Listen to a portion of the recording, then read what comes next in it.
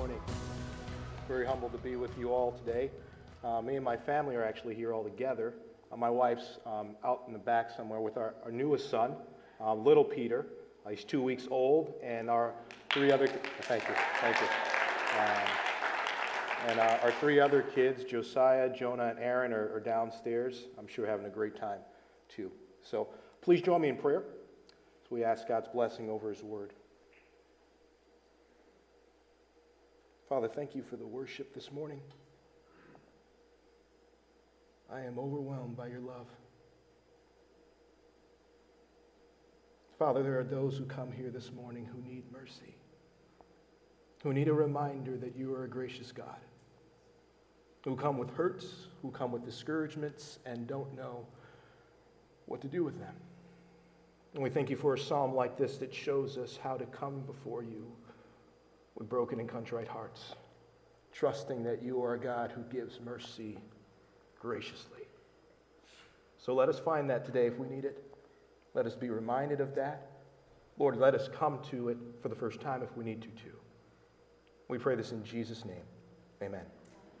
So Pastor Tim already gave a little intro. I am continuing the series Only God, your top 10 favorite Psalms. And one of the great things about the Psalms is that they kind of cover the high and low points of life, right?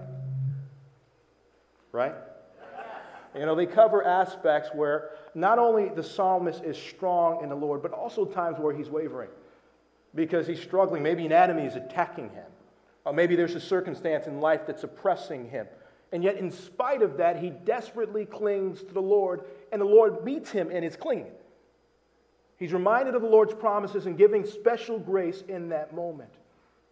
One of the things I love about the Psalms is we look at the story, and there's different topics covered in each psalm, right? Very different topics, but the same story. Broken people trying to live faithful lives by God's grace. Amen? When you look at the Psalms, we see our story. We see their struggles. We see our struggles.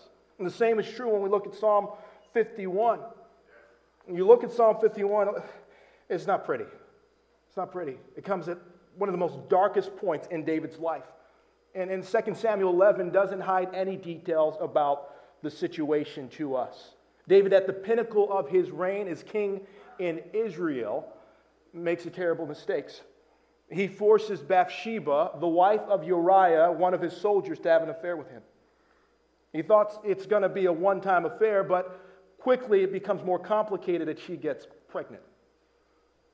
Instead of fessing up at that moment, he decides to have Uriah sent back home, hoping a reconnection with his wife would make him believe later on that the child was really his. When Uriah refuses to actually stay at home with his wife, David goes to more extreme measures.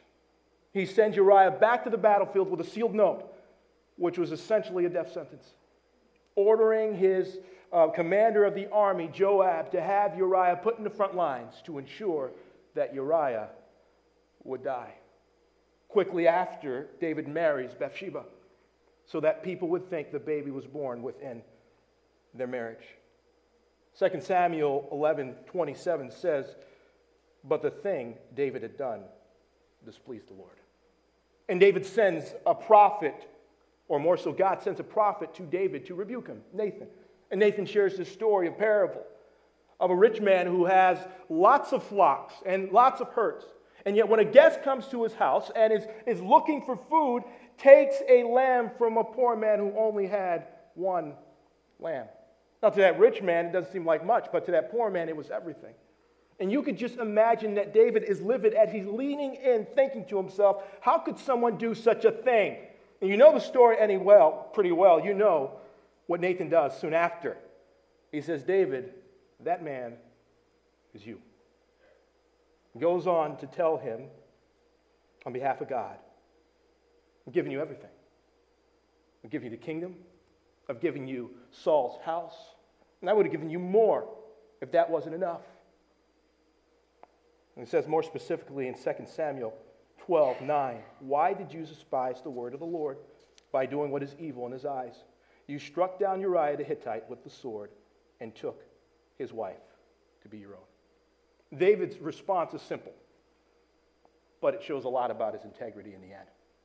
In verse 13, he says, I have sinned against the Lord. And Nathan's reply, the Lord has taken away your sin. You are not going to die. Folks, that's a perfect summary of Psalm 51 if you look at it clearly there. And that might not relate specifically to our struggles. I think we all have had situations where we can look at post-conversion and say, I'm not proud of that. I'm not proud of that at all. In 9 years of ministry, I've seen so many people walk through the doors. It's just struggling with guilt, struggling with the thought, is what I have done forgivable?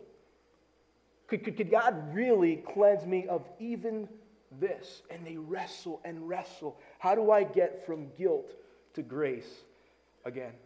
I think if you look at the psalm, we see a couple steps you need to take. The first step is that we need to feel the weight of our sin. That sounds counterintuitive, but we need to first feel the weight of our sin. Notice how it's God's view of the situation that affects David's view. He says in verse 4, against you alone, you only have I sinned, and done what is evil in your sight, so that you are right in your verdict and justified when you judge. Point here isn't that he doesn't understand his sins affected other people. Obviously he knows that, right? Of course he knows that. The point is, the fact that he has offended his God hurts him more.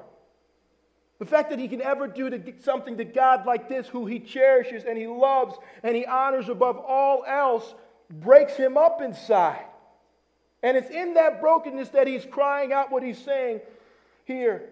Have you ever had someone in your life you just respected so much that, you know what, when you hurt them, they don't even have to say a word to you. It's just a look. It's just a look of knowing that you disappointed them, that pierces to your heart. Of course, David knows what he's done has dramatic effects on others in his life, but more importantly, it has hurt the God he loves. And similar, in verse 6, he says, behold, you delight in truth in the inward being. You teach me wisdom in the secret place. That phrase, truth in the inward being, is suggesting an integrity of heart. And you notice in the next line, he says, God has given him that integrity of heart. God has taught him that wisdom. God has showed him what is right and wrong. And so even though he got lost in his passion, guess what? Even when he was lost in the passion, he knew that what he was doing was wrong. We're told the reason that David had a heart after God is because he was willing, unlike Saul, to follow God in all his ways, which makes this moment feel so much heavy. Now I'm going to say something a little strange here, so brace yourselves. Verse 17 says that's exactly how God wants him to feel right now, in this moment, in this point. He wants David to have a broken and contrite heart in this moment. It is the only sacrifice that is pleasing to God in a time of sin. That a person would understand sin is lethal, it's destructive, it hurts them, it troubles them to the point that it troubles God. And they would show the same type of remorse for that sin. You know, there's a difference between someone who's sorry they got caught and someone who's sorry they did something. Right? We all know the difference between the two. Holly and I had an acquaintance a few years ago who got convicted of pedophilia. And it was devastating and shocking. We knew this individual through church circles, so that made it even more shocking. We knew the victims he hurt too. And the days leading up to the trial, some people talking to him told me he was very dismissive about what he had done, and he was actually even blaming others for what he had done. I guess it had been years tracing back to how many people he's hurt. Same act. But I thought to myself, you know what? The day of the sentencing, come on, you're standing before the judge. You're in an orange jumpsuit. You're in front of people who have found out one of the darkest, ugliest secrets in your life. Surely that should humble you, right? You would think it surely would humble you to say, I'm sorry, at least to the victims.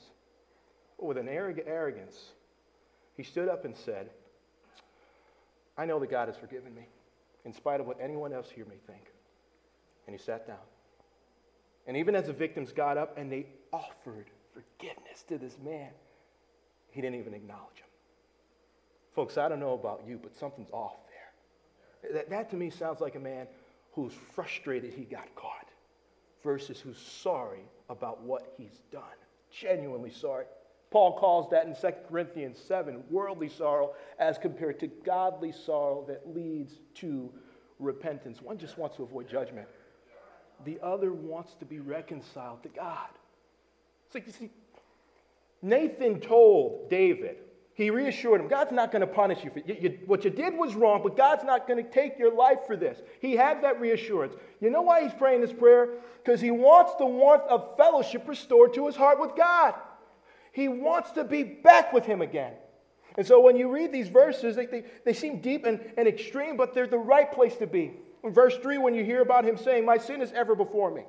It's like a recording that plays over and over again. I see it. I know what I've done. God, turn your face away from me. God, I am impure before your holy sight.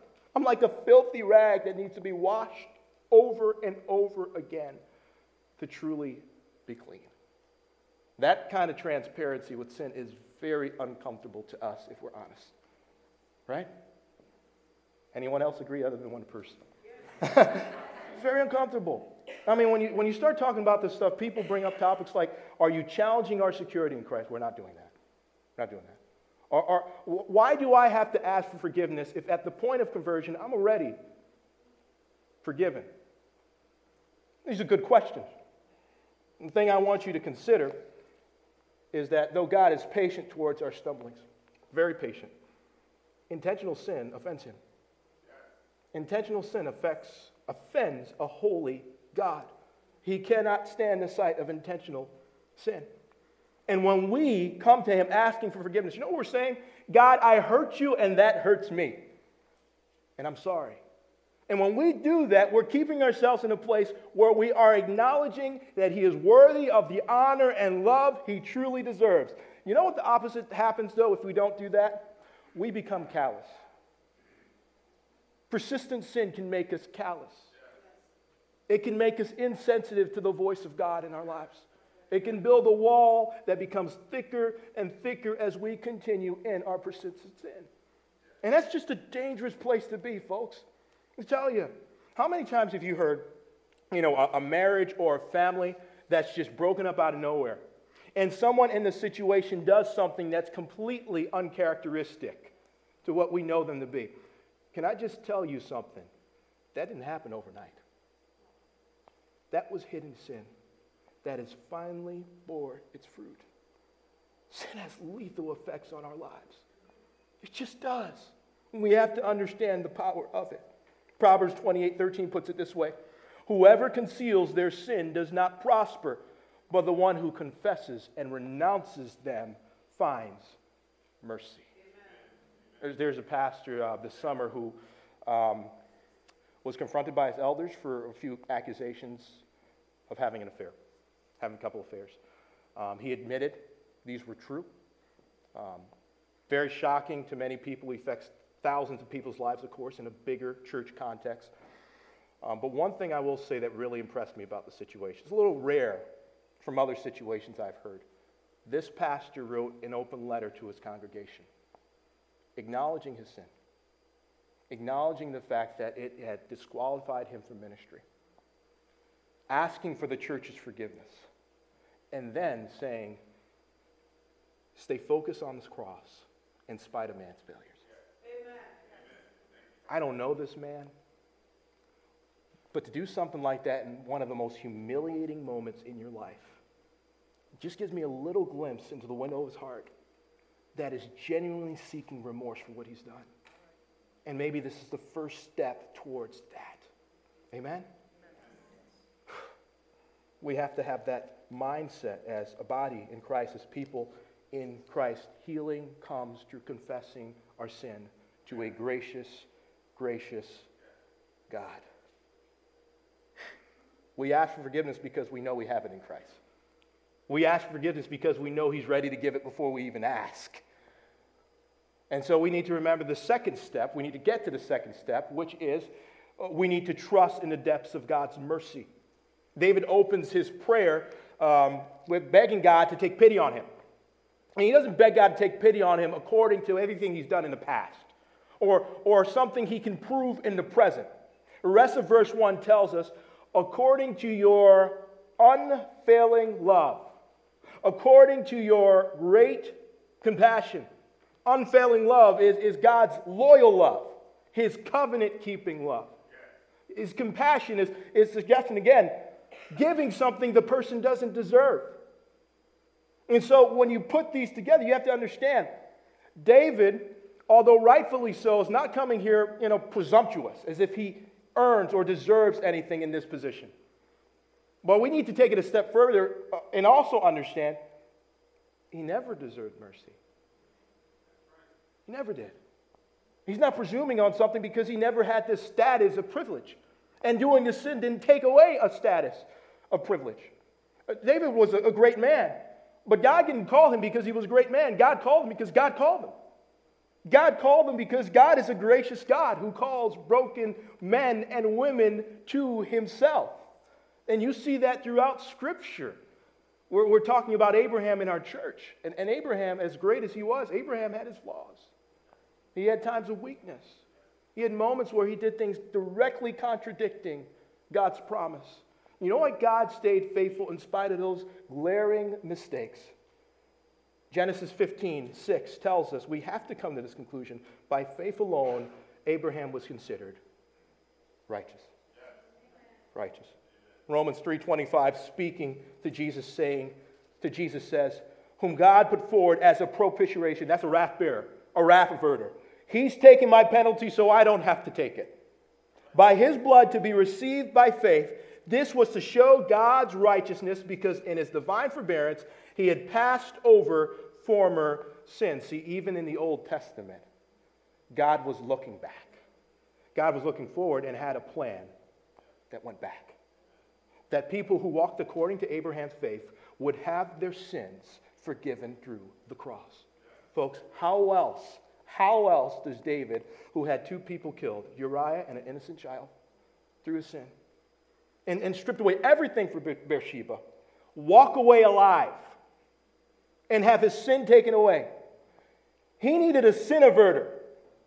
He needed a sin bearer, or he dies. Get what we're saying there? Pastor John Piper says it aptly about the psalm. When we get to the psalm, we get to the gospel. No one deserves mercy.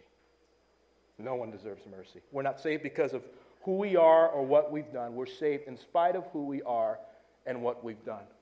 We are saved because God pursued us when we were in a life of sin. And we were dead. And when you're dead, you're dead. Right? You're not kind of dead, you're dead. There's nothing you can do without his grace. He breathed life into us through his Holy Spirit, compelling our hearts to love and serve him. That is why we're here today. Nothing else. Nothing else.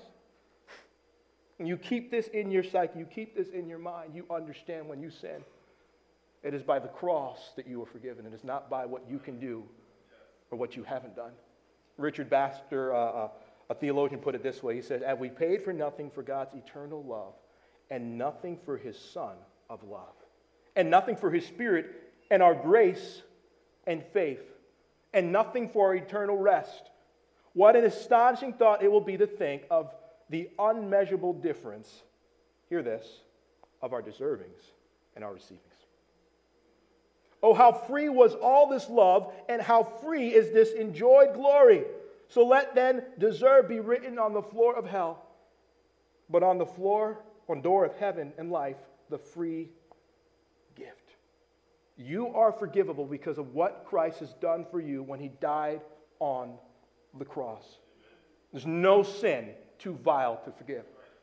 Now, here's the thing. We have people in our lives we've hurt, maybe through mistakes. And maybe they don't want to be in our lives anymore because of those mistakes. Or they keep us at arm's distance. And so there's a couple things we have to look at. First, if we have acknowledged our sin humbly to God, and we have sought to make things right with those individuals, we have honored God. And God will honor that. But secondly, and more importantly, God does not forgive like people. People have a way of hanging your guilt over your head. They may say they forgive you, but sometimes they could play games. And they could find ways to manipulate. And find ways to make sure you remember that you've done this, little ways to test you. When God declares you are forgiven because you have humbly come to him, you are forgiven. It is complete, it is final, it is done. Once he's declared it, you have no worries. There is no asterisk next to your name. There's not this invisible scarlet letter on your head because of anything you've done. Christ's blood has washed it away. Forgiveness is forgiveness. Forgiveness is forgiveness in him. So, I hope you've been following our train of thought. When you see the weight of your sin, here's the crazy thing about it. You appreciate the wonderful mercy and grace of God. You can't have it without the other. You have to see how ugly it is to see how gracious he is. And it brings us to our last point. We need to passionately pursue the grace to change. True repentance leads to a hate of what we've done. True repentance leads to a hate of what we've done. But it's also under the conviction that we can't change alone. Amen?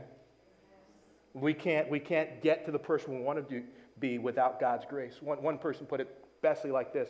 At our best, we're like leaky vessels, constantly in need of the grace of God to do what he's called us to do.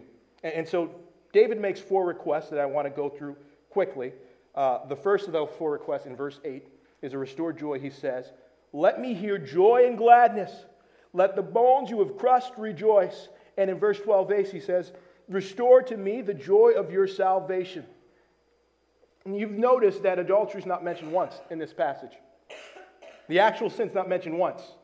And some theologians think the reason for that is because it's a symptom, not the root of the real problem. That the root of the real problem is misplaced joy. That adultery happened because something in David's mind thought that this is going to give me something I don't have. And oftentimes that can happen in our lives when we think, let me just simplify it real quick because I don't have too much time. But simplify it real quick like this. We will follow what we desire the most. That's just a simple principle, right? We're going to put our time into it. We're going to put our money into it. We're going to put everything into what we desire the most. And we will worship at that altar. It's just the truth. And so if it's not God for a season, you will find, and I will find, time with him will slip from being sweet to burdensome. It will sap the joy from reading the word and prayer and fellowship. It will take away the glory of being in his presence. Does that make sense to you? Second request, for a renewed commitment to the Lord. That God would continue his sanctifying work in his life by giving him, or continuing to give him, a new heart. That he would give him a right and firm spirit. And let me tell you something. That right and firmness, we need that because life is challenging. And we go through all types of difficult transitions and cancer and death. And this is talking about the spirit to stay steadfast in faith as you go through some of the terrible things in life. You hear me on that? That God would give us also, or he said that God would give me also a willing spirit, a spirit that's enthusiastic, that's generous towards serving the Lord in any context. Third request, a restored sense of assurance. Yes, we're finally getting to verse 11. Do not cast me from your presence, or take your Holy Spirit from me. I think we've seen enough in this passage to know that David believes that God is going to hold on to him. I believe that. The fact that he's even praying this prayer suggests that, right? So what is he saying here? Well, when you get that distant from God and you feel that cold from God, you don't want to go there again. He saw what it made him. He saw what sin did to him. He saw the person he turned into, and this looking back and saying, God, don't ever let me become that way again. Protect me from this. Boy, that's a good prayer to pray. Fourth is the lips to praise him. You get the impressions by verses 14 and 15. He feels so guilty here that he can't even lift up his head before God. God literally opened my lips so I can speak to you. And I think that's an encouragement for those who might feel just as guilty today to even come to church or even be in fellowship. That God welcomes you here. You are welcome to fellowship, and you need to pray that he would release you of that guilt. A guilt that lingers even after repentance is not from the Holy Spirit. That's from Satan. He's trying to sap the joy from your life. And so we pray for joy to be renewed. I want to close with this story. Robert Robinson. Anyone ever heard of Robert Robinson? Writer of the hymn, Come Thou Fount. He actually, earlier on, was a man who loved the Lord, on fire for the Lord, and was in ministry. But he had some years where he went astray. And one day, there was this lady driving in this carriage to church and asked, would you like to join me going to church? And for some reason said yes. And he gets in the carriage, and the lady's reading a book of poetry. And one of the poetries, or the poet she's reading, she notices has his name on it. It was the lyrics to Come Thou Fount. And so she hands it over to him, and he reads, Come Thou Fount of every blessing, tune my heart to sing thy praise. And then with tears in his eyes, he moves down a little bit, prone to wonder. Lord, I feel it. Prone to leave the God I love. He tells this woman, I've done this. I've lived this. And the woman says, well, what about the next line? Take my heart, Lord. Take and seal it. Seal it for thy courts above. That line is as true as the first two lines. God is still opening his arms to you today if you would graciously let him take you. If you confess and come to him. Folks, this is true for us today too, who've fallen out of fellowship. His mercies never end towards us. We simply just need to ask. We need to sense the weight of our sin, feel it. We also need to know the depths of God's mercy. And then we need to have a passionate pursuit of the grace to change.